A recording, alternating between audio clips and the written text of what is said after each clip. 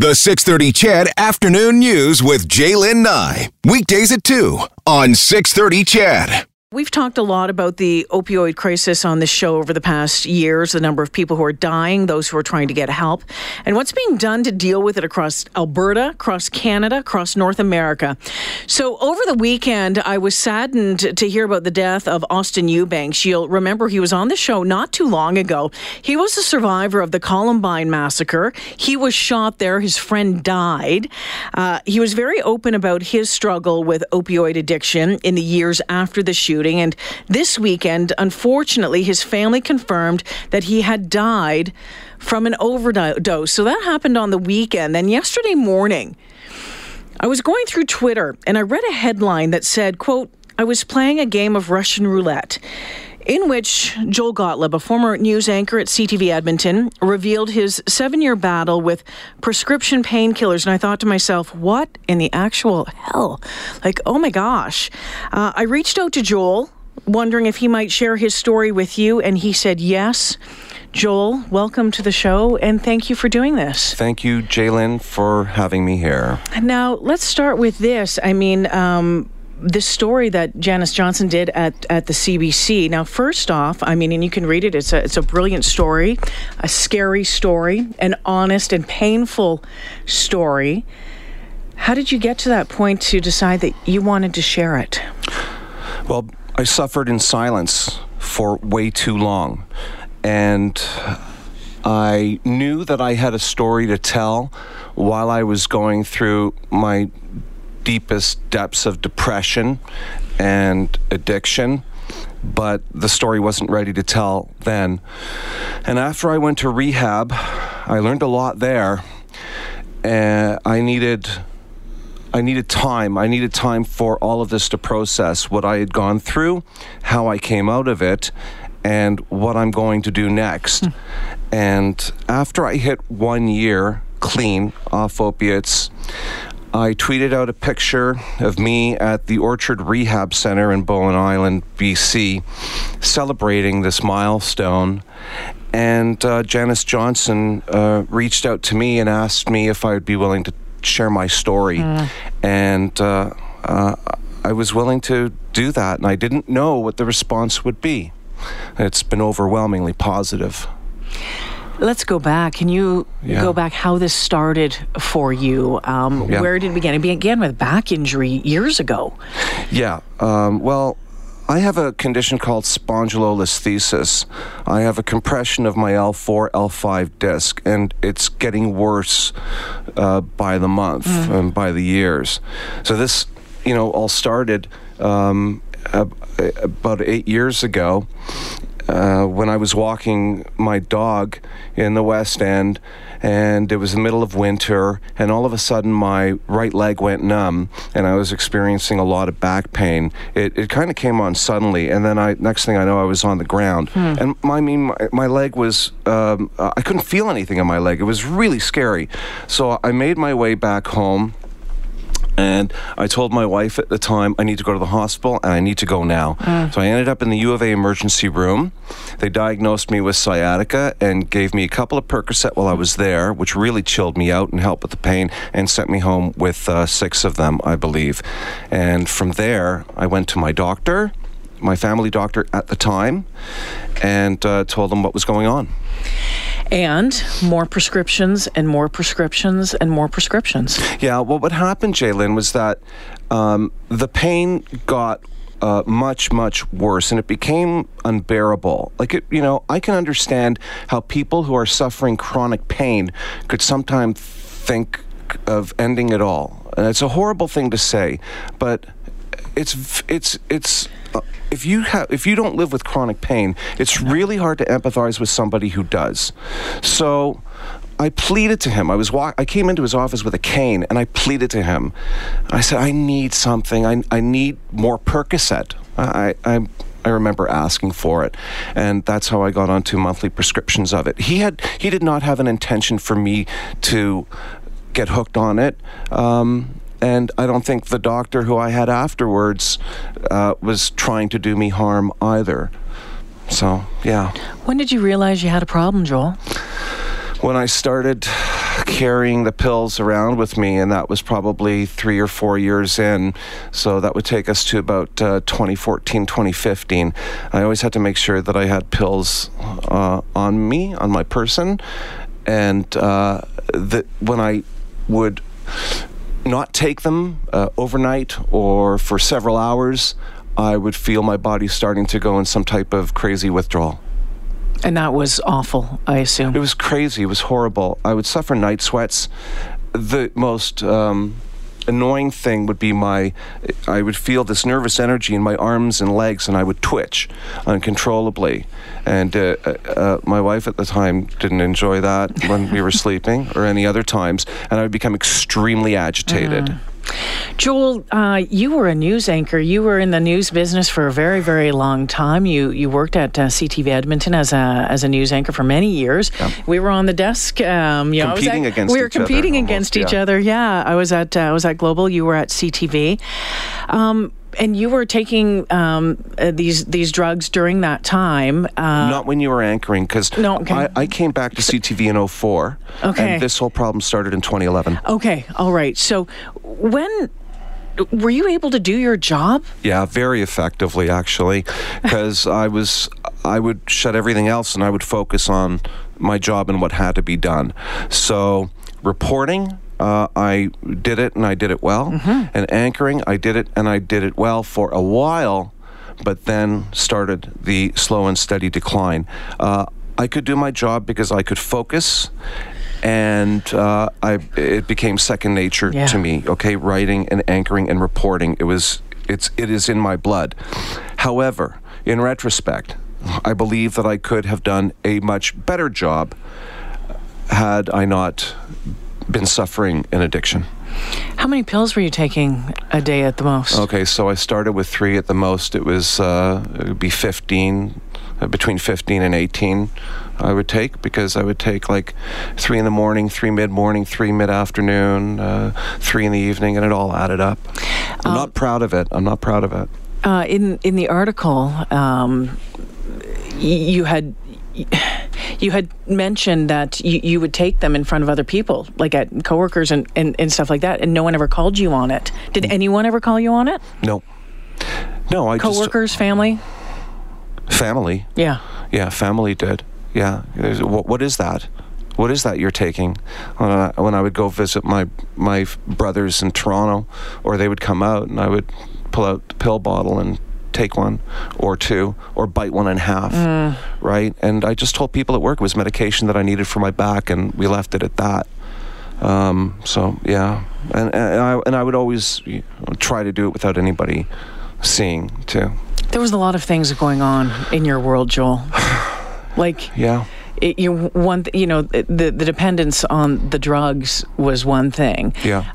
But when you talk about things falling apart, things were really falling apart in your world. It started in 2015 when I had an online stalker who tortured me for a year and a half. She went after my kids. She went after my wife at the time, and she sure went after me. Posting imposter Facebook pages of me and my children. My children. Every day I would get messages from people or emails from people saying, "Is this you? Is this your daughter? Is this Emma? Is this Barbara? Is this Jacob?" I mean, no. That fueled the addiction. I woke up every morning with a knot in my stomach and would have to check things online. Then one of the investigating officers on the case was Daniel Woodall. And he died in the line of duty, trying to help another family that was suffering something similar, and also trying to help me. His death really shook me too. And then as we got closer to my decision to go to rehab, my marriage fell apart. My job at CTV News was switched. I was taken off the anchor desk, and that was because a new supervisor came in, mandated with changes, and had to make changes, and I understand what she had to do. I wasn't happy about it. Put back in the field reporting, which is something that I love, but I was not happy with the change. And then a short time later, my estranged wife told me that she was pregnant with her boyfriend's baby. So I felt like I had a series of floors that were being pulled out from underneath me. Was that rock bottom? We hear about rock bottom oftentimes when it comes to addiction, Joel, no matter what it is, and you have to find that rock bottom before, and you might hit it numerous times before you decide to do something about it. Was that rock bottom? Yeah, I think that was rock bottom. But Jaylin, there was more than one rock bottom. When she told me the news, I was floored because it has so many implications. Thankfully, I have a beautiful fiance in my life. I met Joanna a few months before I went to rehab, and she really helped me with the decision to go, and she's been my rock. And I'm still on very good terms with my ex-wife. She's a very beautiful soul. But rock bottom was shortly after that, and I would spend day after day in my basement of my house just watching TV, popping pills.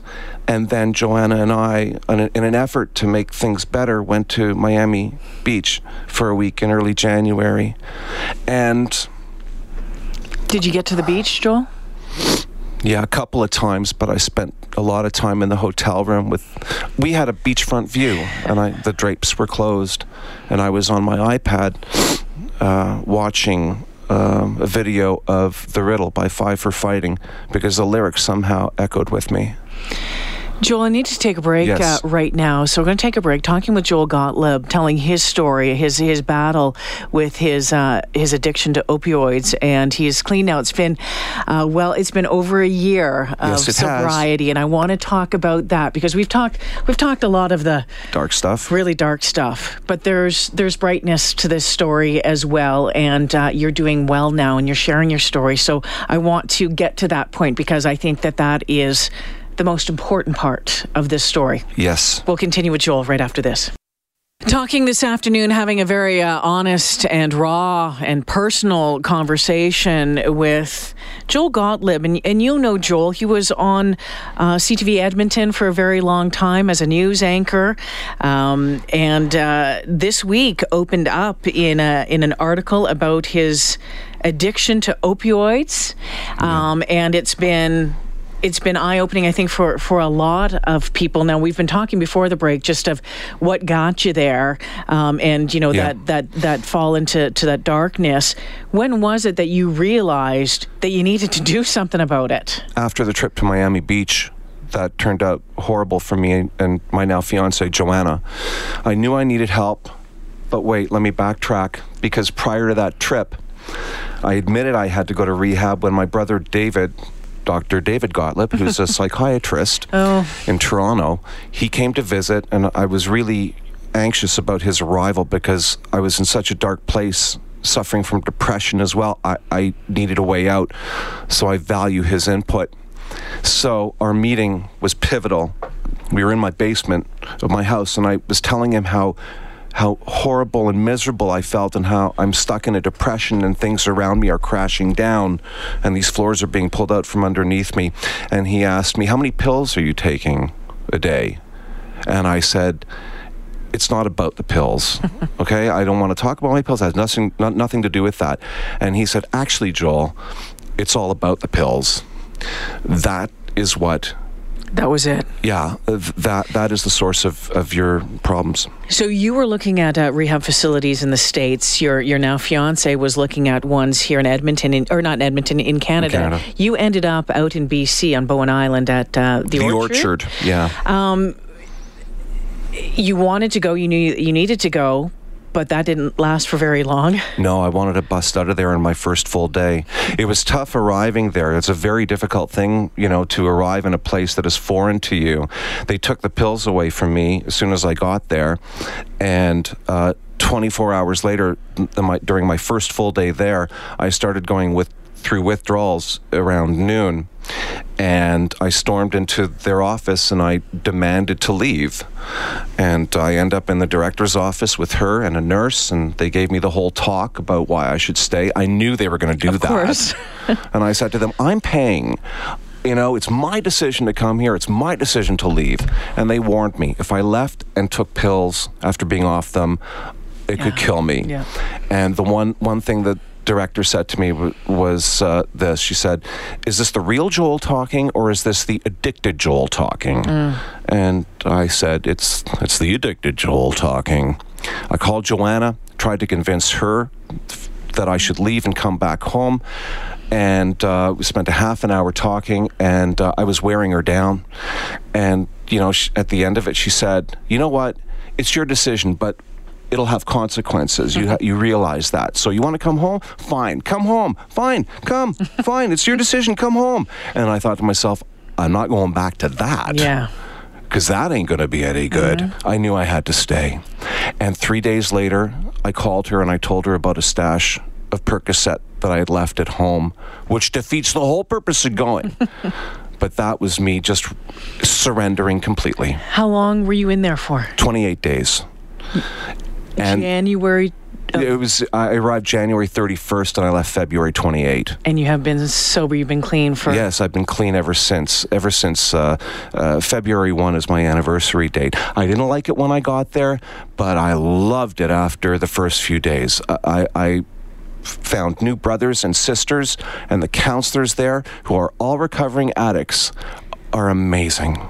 How is life now, Joel? Great. It's great. I asked Joanna to marry me a few months ago. She said yes. We got engaged in Maui. We're planning to get married in a couple of years. I'm happy. I'm healthy. Most importantly, I am there for my children. I was there before, but I wasn't all there. I wanted to ask you about that before we run out of time, because we're friends on Facebook, and I always saw pictures with you and the kids. You were always so busy with them, you travel with them, doing stuff with them. How has this been with them? I don't freak out when I have all three. I'm in a situation of shared custody, and I used to get really worried before they came over because it's a lot of work. But it's amazing now. They have my full and undivided attention, whereas they didn't before, and I am there for them as much as I can be. And I'm all there now. I was behind a glass wall before. What's next for you? I don't know. Well, I tell you this much. The response to me going public with this has been overwhelming, and I want to do public speaking engagements. I want to share my story with more people, and if I can help people through telling them what I went through and how I got out of it, that's a mission that I would love to follow up on. I hope you hear me, AHS, and anybody else out there. I want to do public speaking engagements, and I want to write a book. Joel, before we let you go here, because we're almost out of time, unfortunately, and I could keep you here all day probably. If anyone's listening right now, or has someone in their life that has an addiction issue, maybe they're struggling themselves, maybe it's in their family, maybe it's a kid, maybe it's a wife, whatever it is, what's the message to them? You need to trust the people around you who you love and tell them that you have a problem. You cannot be ashamed. There is no reason to be ashamed about this. Beyond that, don't ever buy pills off the street. Don't. You don't know what you're getting. So many of them are filled with fentanyl, and they can be a death pill. Do not do it. Seek help. Talk to your doctor. And if you need to get off of these pills. There is an alternative to help you avoid withdrawal. It's called Suboxone. You never bought off the street? Never. I never bought off the streets. But you're lucky to be alive. I am. And go to meetings. Narcotics Anonymous has a lot of meetings here, and there are people who are there and will welcome you with open arms. Joel, your story, I know, is going to make a difference hope it does. For a lot of people. And even if it's just one, that's huge. It is. Thank you for your honesty. Thank you for your candor. And just the best of luck moving ahead, friend. Thank you so much, Jaylyn. It's been a pleasure talking to you. And to all your listeners out there, thank you for all of your positive feedback. I appreciate it. I thank you for it. It's been overwhelming.